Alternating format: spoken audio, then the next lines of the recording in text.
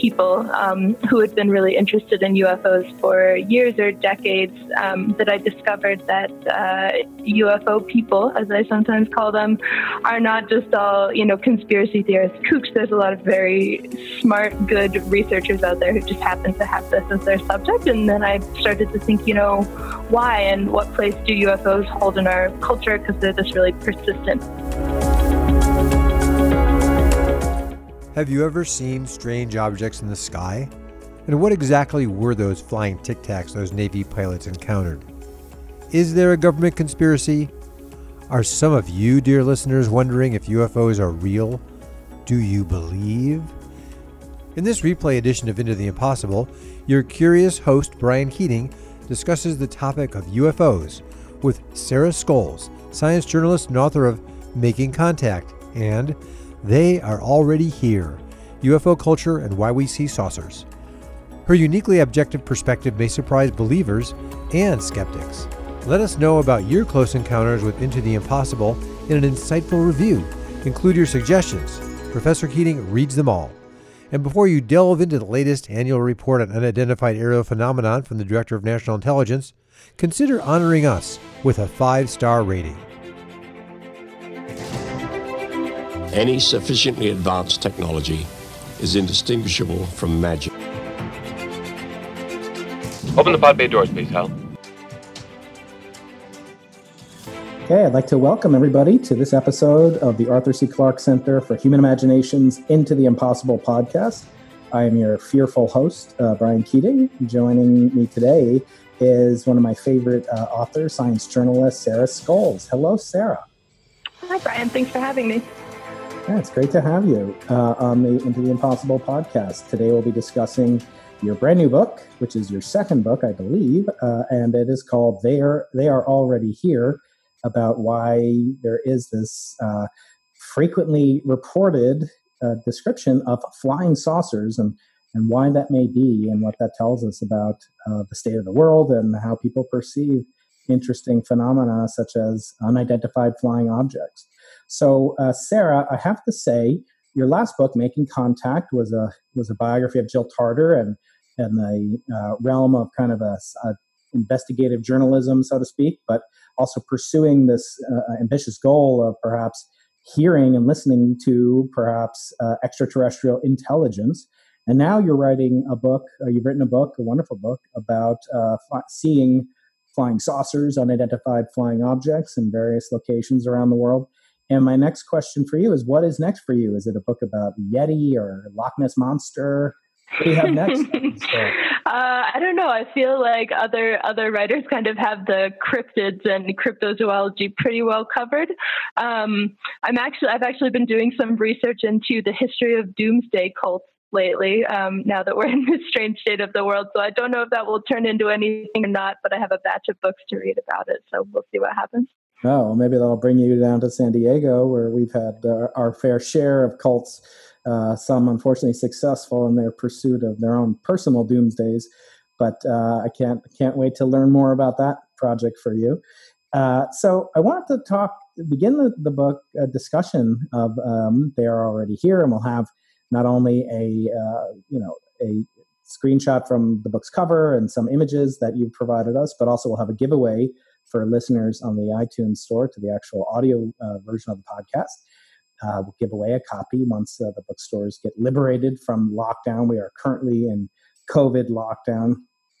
I wanted to talk about the book, the process of writing the book, and of course, hopefully entice our listeners, our audience, to go and pick up a copy.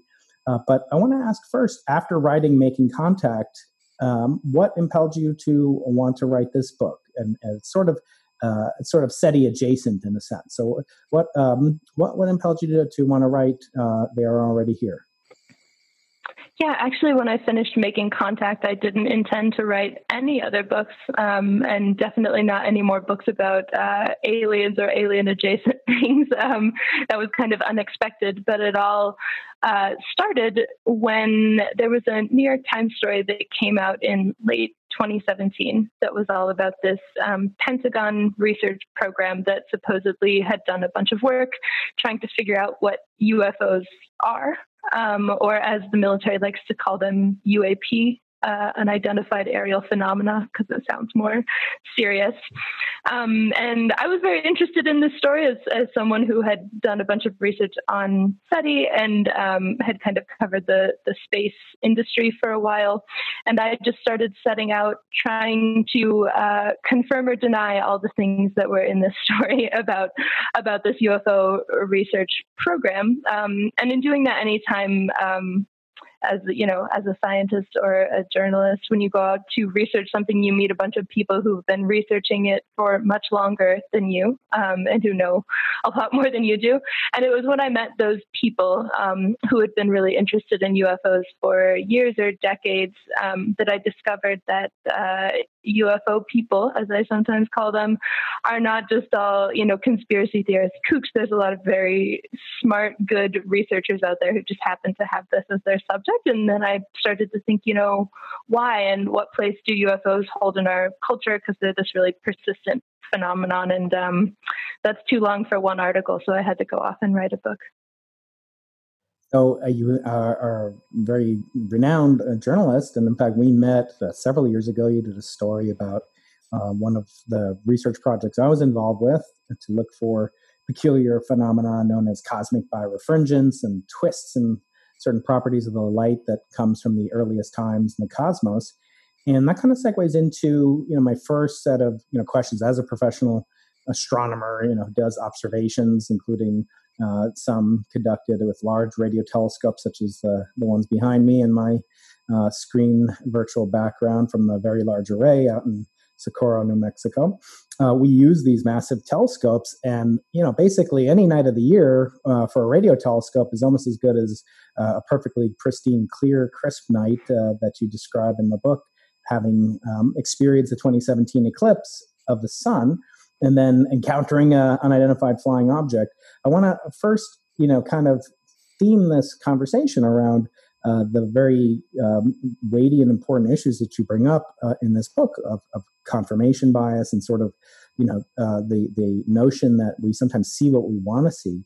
But I want to begin with a question that some of my astronomer friends want me to ask you, which is, given that we have, thousands of telescopes, radio, microwave, and optical telescopes plying the skies, looking for any shred of evidence over the last, 50, 100 years, where the SETI not just SETI, but the notion of extraterrestrials perhaps visiting this planet. How come we tend not to see them coming from professional astronomers, in your opinion? Yeah, well, I think the first and probably easiest answer to that question is that astronomers tend to be more familiar with what they see in the sky. If somebody who is looking at data from a telescope all the time sees something anomalous, they're trained to, try very hard to figure out what it is and not just say, that's a crazy thing and I don't understand it, but to go out and try to understand it. And then also are familiar with things like, you get a lot of people, just casual observers, who will see things like Venus, which can look very strange in the sky and think that's a UFO. But an astronomer would think that looks like it's in the part of the sky where Venus is. And in terms of, telescopes, I think that is a good question, why we have all of this hard data, not just from astronomical observatories, but also from space-based observatories that are doing Earth observation that could theoretically see some sign of alien presence on Earth, and why they don't, as far as we know. And I think that's a problem for the UFO community if we have all of these sensors, why we don't have any hard data, and what we have instead are just a bunch of eyewitness reports. And I think especially physical scientists are rightly very skeptical of eyewitness reports. And I know personally, I'm not a scientist, I'm a journalist, but when, especially prior to this book, if I saw something I didn't understand in the sky, it wouldn't have a deep effect on me, I don't think, really, in the way that it does for a lot of people. I would just see it and think, that's weird. I don't understand what that is, but probably someone could. And I think a lot of people without scientific training, especially, think then that if they don't understand it, then therefore it must be not understandable, which is just a difference in thinking.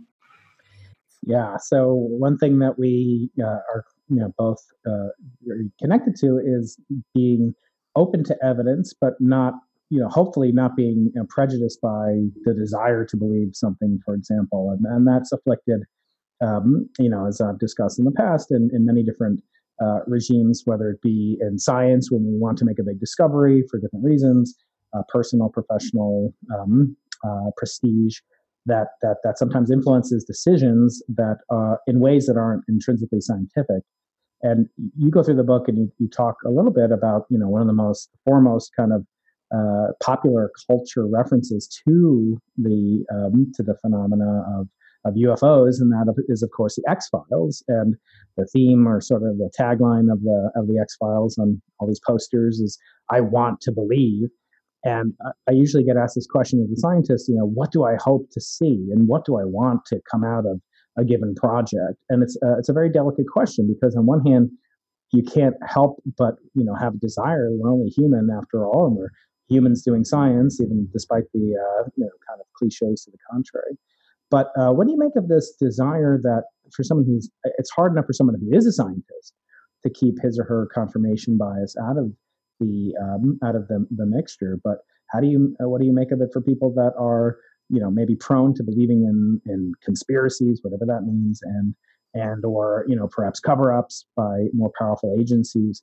What is it about the human brain that really seeks to observe or discern these phenomena?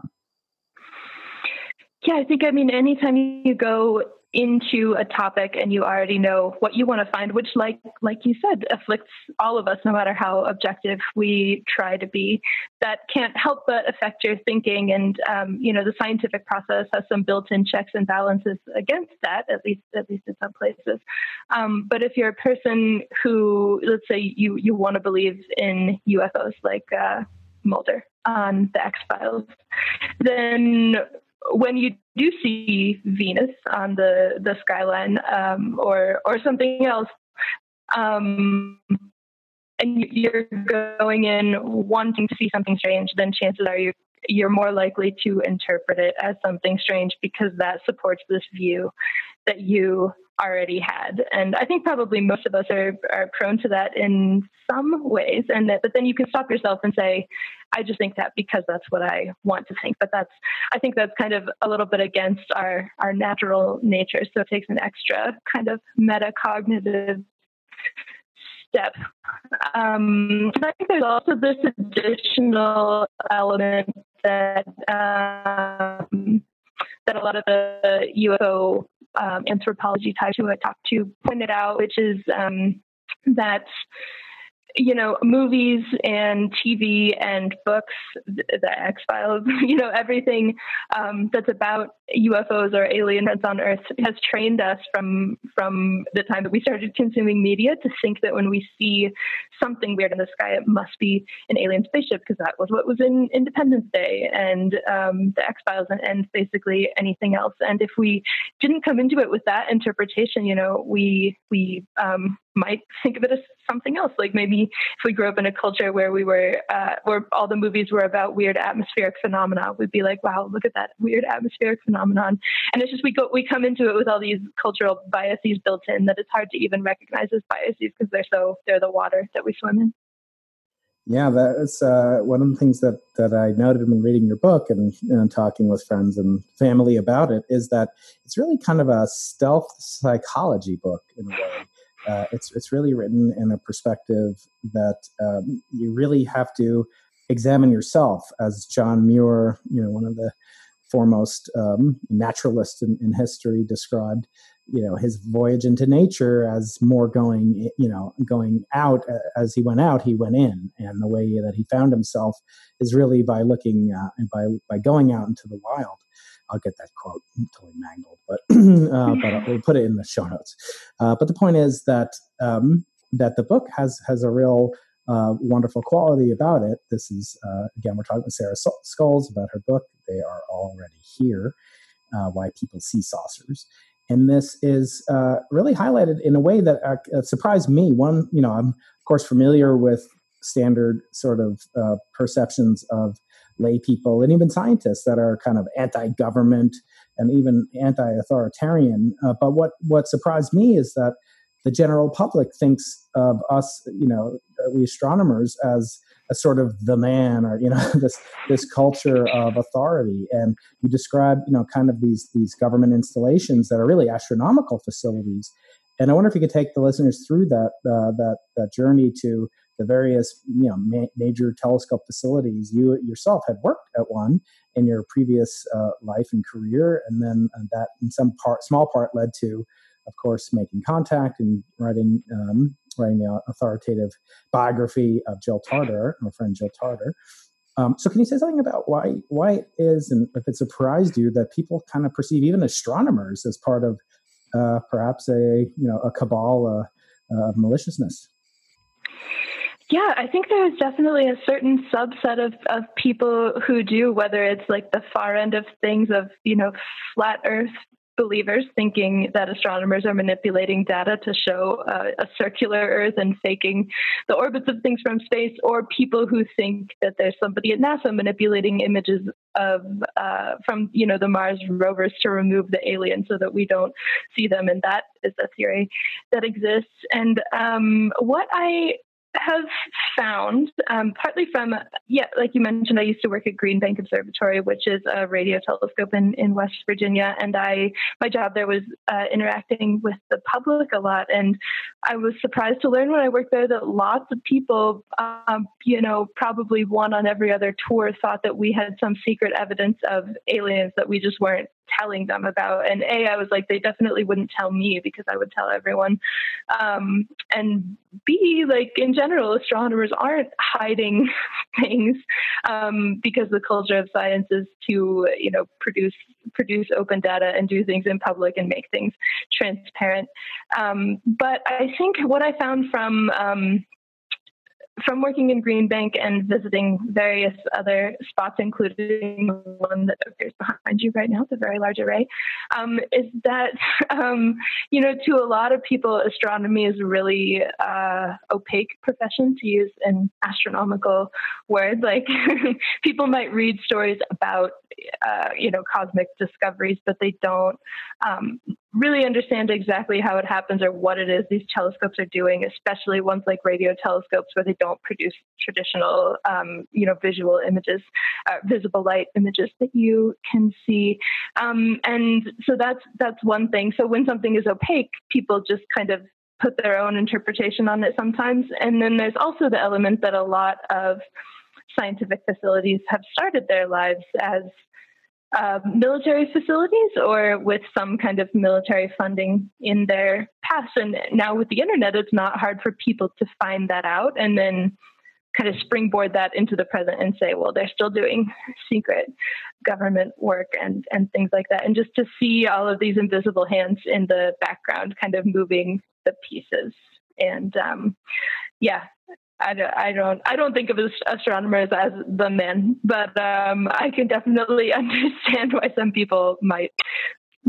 Well, another aspect that comes through a little bit more in Making Contact than in They Are Already Here is kind of this adversarial nature of science, in that there's nothing more that I would like to do than to make a discovery, but there's second to that in many scientists' minds is almost disproving someone else's discovery, because that's the real nature of scientific confirmation, is that it must be confirmed, it must be replicated in an independent, reproducible fashion. We always refer to this, as peer review, et cetera. And despite, some of my colleagues have a poster in their offices that says, I have no peers. But for most of us, we certainly have peers and superiors. But the question of, if somebody were to see something, there'd be nothing, more significant in an astronomer's career than to actually make a discovery. And I wonder, does the UFO culture even recognize that having, peer review, the equivalent of a peer review or some kind of crowdsourcing of data or of observations could benefit the credulity that people have in greater society? Another day is here, and you're ready for it. What to wear? Check. Breakfast, lunch, and dinner? Check. Planning for what's next and how to save for it? That's where Bank of America can help. For your financial to-dos, Bank of America has experts ready to help get you closer to your goals. Get started at one of our local financial centers or 24/7 in our mobile banking app. Find a location near you at bankofamerica.com/talktous. What would you like the power to do? Mobile banking requires downloading the app and is only available for select devices. Message and data rates may apply. Bank of America N.A., member FDIC. Yeah, I think there's definitely certain elements of the people who are interested in UFOs who would welcome that kind of thing. And there have been different attempts to try to do that. Like there's an organization called MUFON, the Mutual UFO Network, that has kind of tried to standardize investigation and, produce reports. They're not peer reviewed, but they're trying to have some kind of reproducible procedure. But a hard thing about that, and like we were talking about earlier, is that lots of the data that exists right now that people are trying to dig into is first-person accounts, which we all know are not very reliable no matter who you are. Like if I had an account, you shouldn't trust it, probably. And I think, there are people do advocate for attempts to get hard data and do peer review, and but the UFO culture in general is not as open as scientists are. Like there's one guy named Robert Bigelow who has funded a number of UFO studies that were supposed to collect this hard data with sensors and cameras and spreadsheets and software and scientific type things. And that data, for whatever reason, I'm not sure, never became public and never got published in a peer-reviewed journal. And so I think in a lot of cases that's probably related to the I want to believe phenomenon, is that people are finding data that doesn't align with their hypothesis. And when that happens, you don't want to publish it, which happens to scientists sometimes too, who don't publish their null results or things like that. But I think it's more prevalent in the UFO community. Yeah. So speaking of Bigelow, I want to kind of address that particular elephant in the room and kind of wonder, what is it about rich, mostly men that are seem to be so drawn to this, or prominent men versus women? Or is it true? I mean, what would you say the gender, kind of breakdown is? Yeah, I would say it skews heavily male, the general demographic. Yeah, I think that's fair. Making Contact, of course, one of the lead, characters in the sense is Paul Allen of Microsoft fame, the late Paul Allen. He passed away about a year or so ago. And Paul funded, this massive project that was really the culmination of Jill Tarter's career at the SETI Institute, and you described the trials and tribulations of that wonderful facility, but kind of yet to live up to the promise that it could have had. But I wonder, what is it about these billionaires that make them so intrigued about investigation of potentially fringe, or at least outside the scientific mainstream in some cases for UFOs in particular, maybe less so for SETI. I think we'll get to the status of SETI in a little bit. But what do you think appeals to them about this? About using their wealth to look for things like UFOs? I'm talking about him and the Blink 182 co-leader Tom. Was it Tom DeLonge? Yeah, Tom DeLonge. Yeah, and his Ad Astra project. Can you maybe speculate on what makes people devote so much of their resources to this pursuit? Sure. Yeah, I can absolutely, with the caveat that it's speculating and pop psychologizing. I think, in my mind, what motivates people is this, similar to what you were just talking about with scientists, where there's nothing more appealing than making a really big discovery. And that is a big motivating factor in why people are doing science or researching UFOs in the first place, because as fringe as we think of this topic as, and it is fringe, if someone, did find a flying saucer and verify that it came from outer space, that would be a very large, that would be huge. And I think that people with a lot of money who have the resources to pursue something huge and can also just risk losing all of that money, are willing to do it it's a low probability, high consequence event, I guess. And when you get to a certain place with your money and then also with your reputation, like people still respected Paul Allen after he funded Search for Broadcasts from Extraterrestrials. I'm not sure how much respect people have for Tom DeLonge but Robert Bigelow is a businessman who, actually his company recently shut down for a while due to the pandemic, but he had a module attached to the space station. Like, he's a big NASA contractor, taken seriously, and yet ran like a paranormal research institute. And I think once you get to a certain threshold, you can kind of do what you want, and people will say like, that's a quirky guy, but they'll still take you seriously. Yeah, I think that is interesting. I also, again, pure speculation, psychological armchair analysis is worth what you pay for it. But, this legacy of wanting, somebody said recently, once people about Jeff Bezos and, once they get to be a certain level of wealth, they really just want to live forever. And in some sense, making a discovery like this would be, scientific immortality, if you will. So maybe that's a part of it as well. One person who I've always been very interested in is Michael Shermer, and hopefully you guys will connect together too.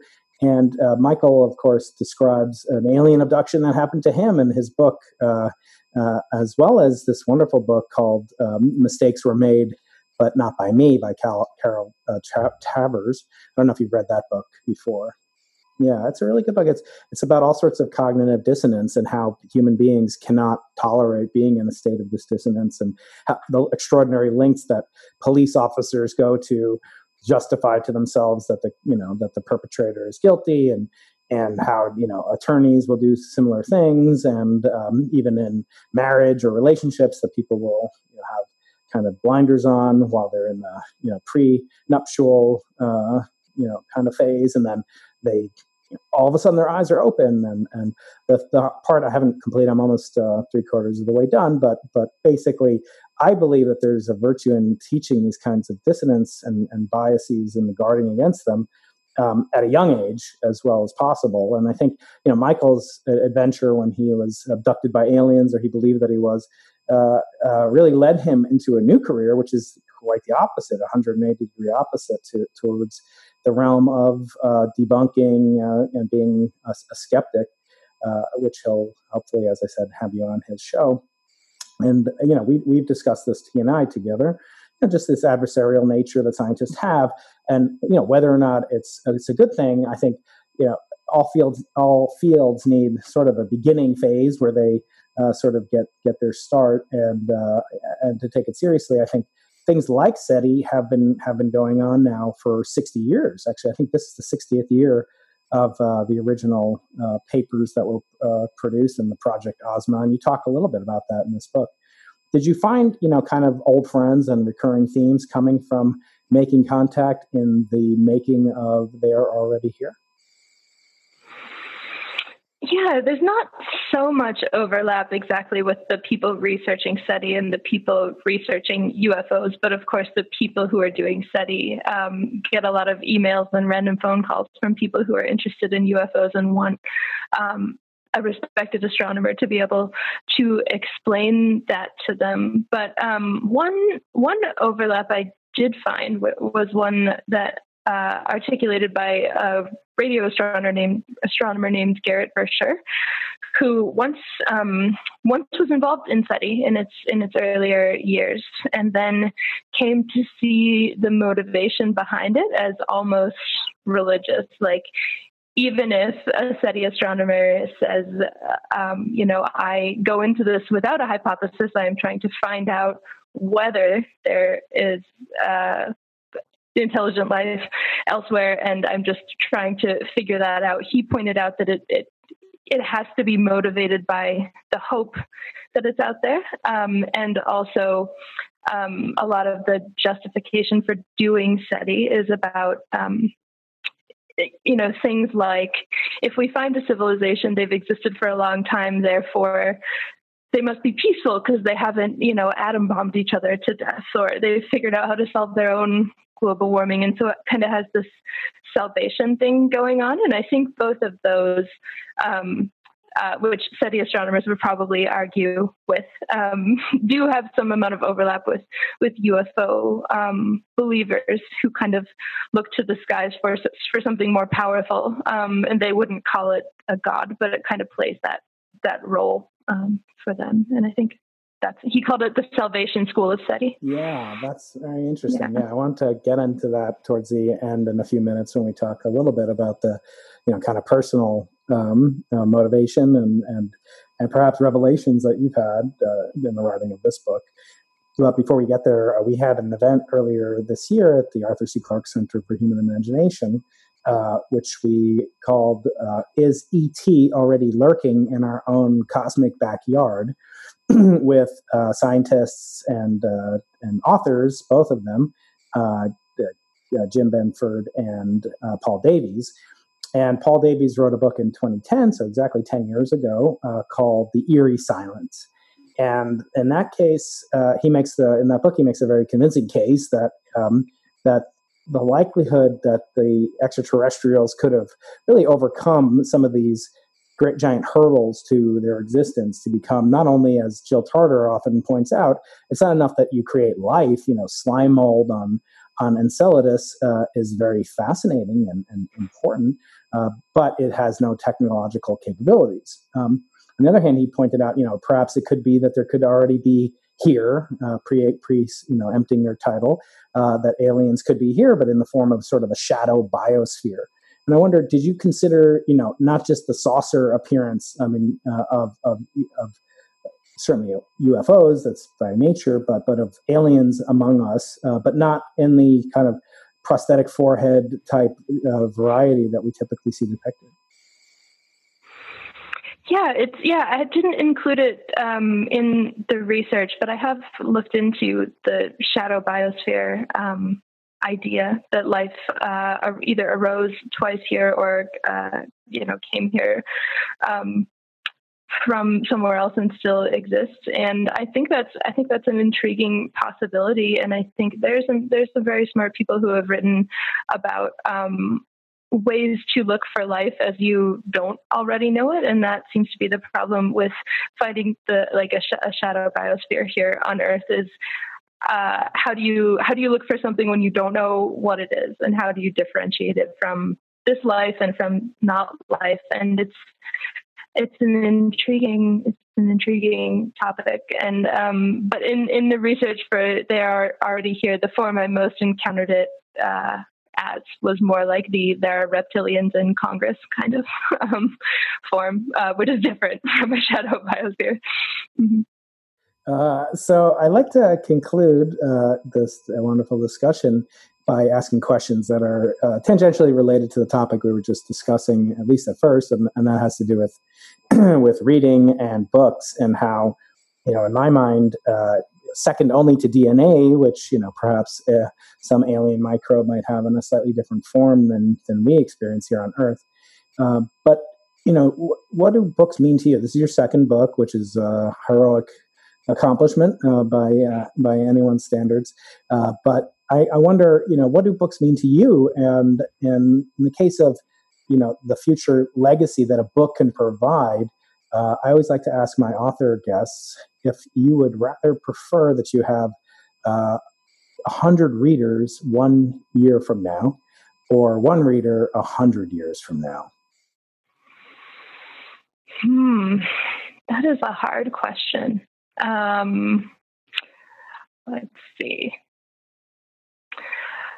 I think I would prefer, at least for this most recent work, 100 readers now, because I feel like not just for sales purposes, but I feel like I undertook this book based on something that happened just a few years ago, and it's kind of reflecting on where we are now as a society and how UFO belief rises and falls with what's happening culturally. And I feel like maybe, especially while we're all isolated in our own houses in a kind of moment of fear and uncertainty, which is something I talk a lot about in the book, that maybe this would have some resonance beyond just UFO people. But I think for the book about Jill Tarter, I might prefer One Reader 100 years from now, because when I was working on that book, I thought a lot about what if SETI succeeds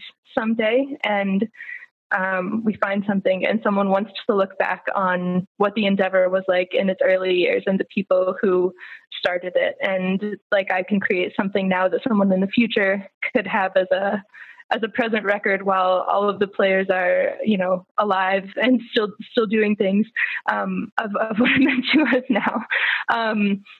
But to me, books, I read a ton starting very early. I was obsessed with books. I would go on car trips with my family, and my mom would always be telling me to look out the window at the nice things, that the world that they were showing me, because I always had my nose buried in a book.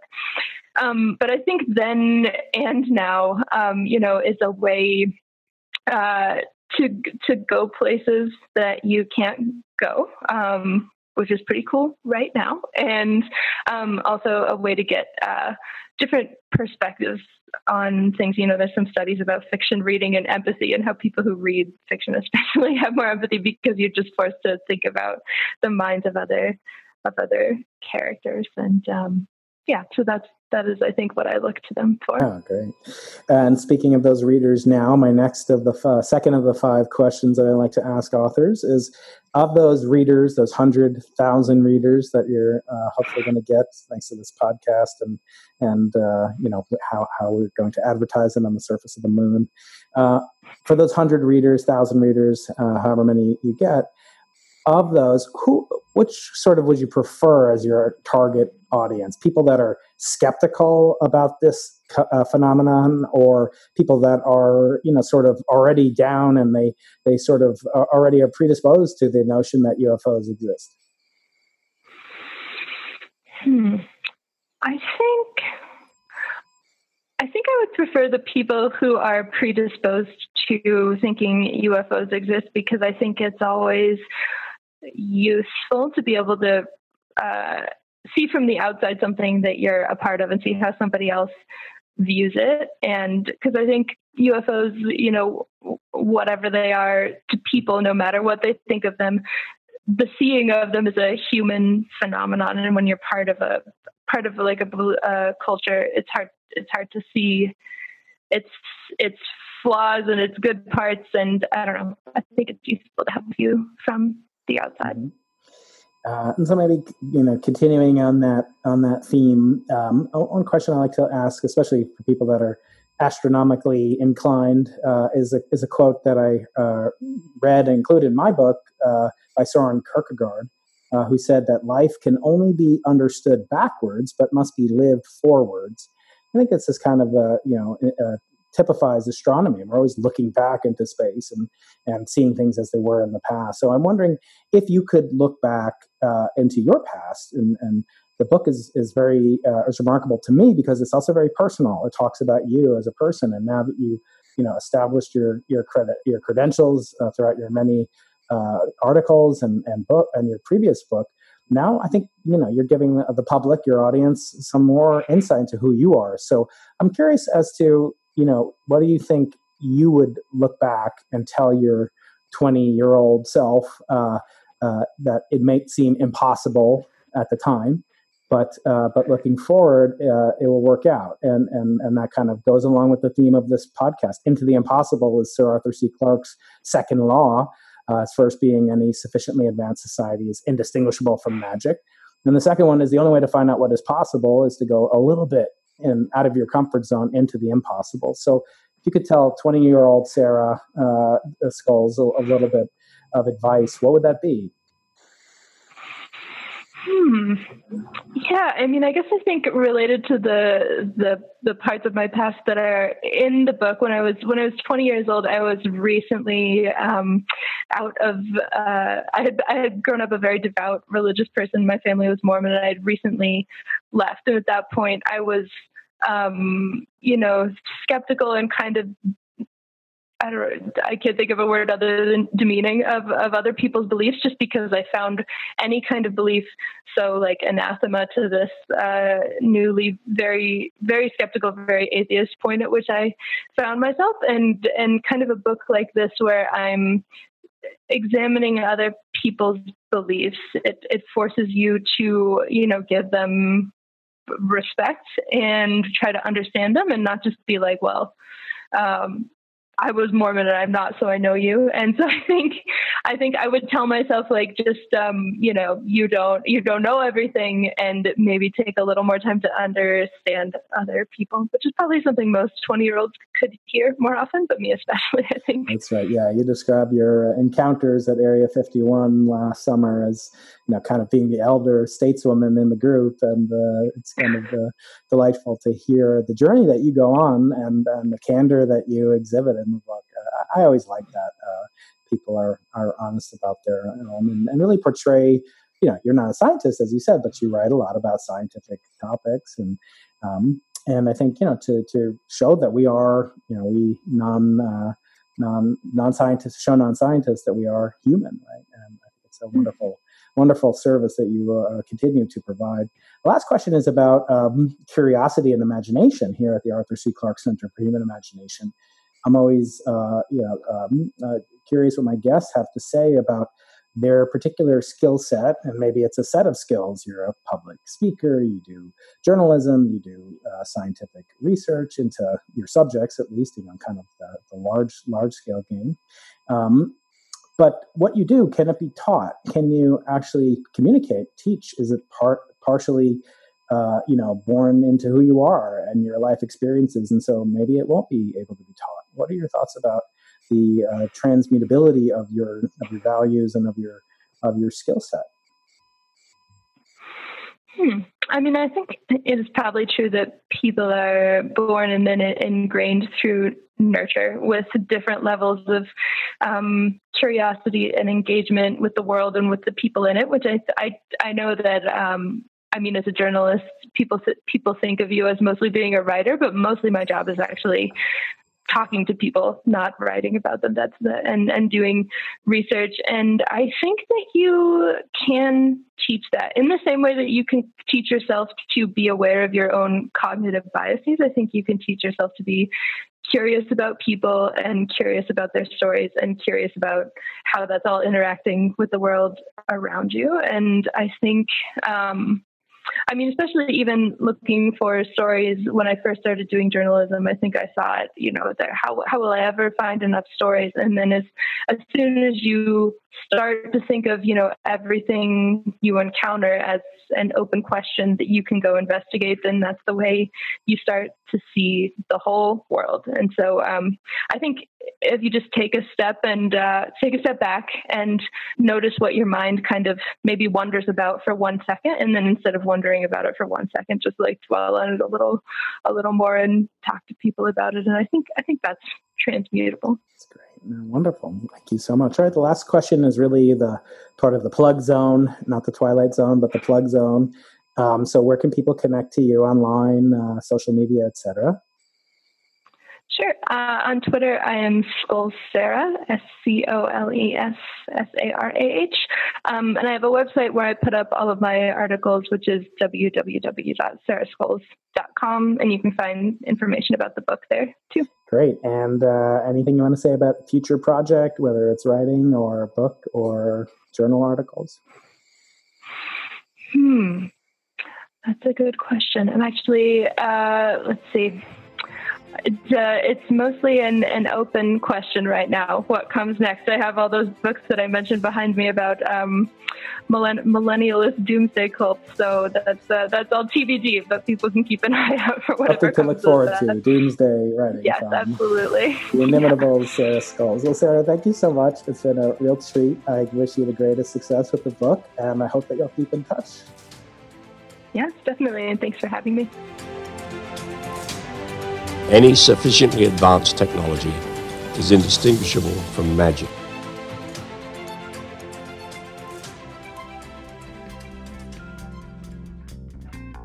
We hope that this episode was as thought-provoking for you as it was for us. For a chance to win your very own extraterrestrial object in the form of a meteorite fragment, subscribe to Brian Keating's mailing list at briankeating.com/list. Thanks for listening, and remember, always be curious.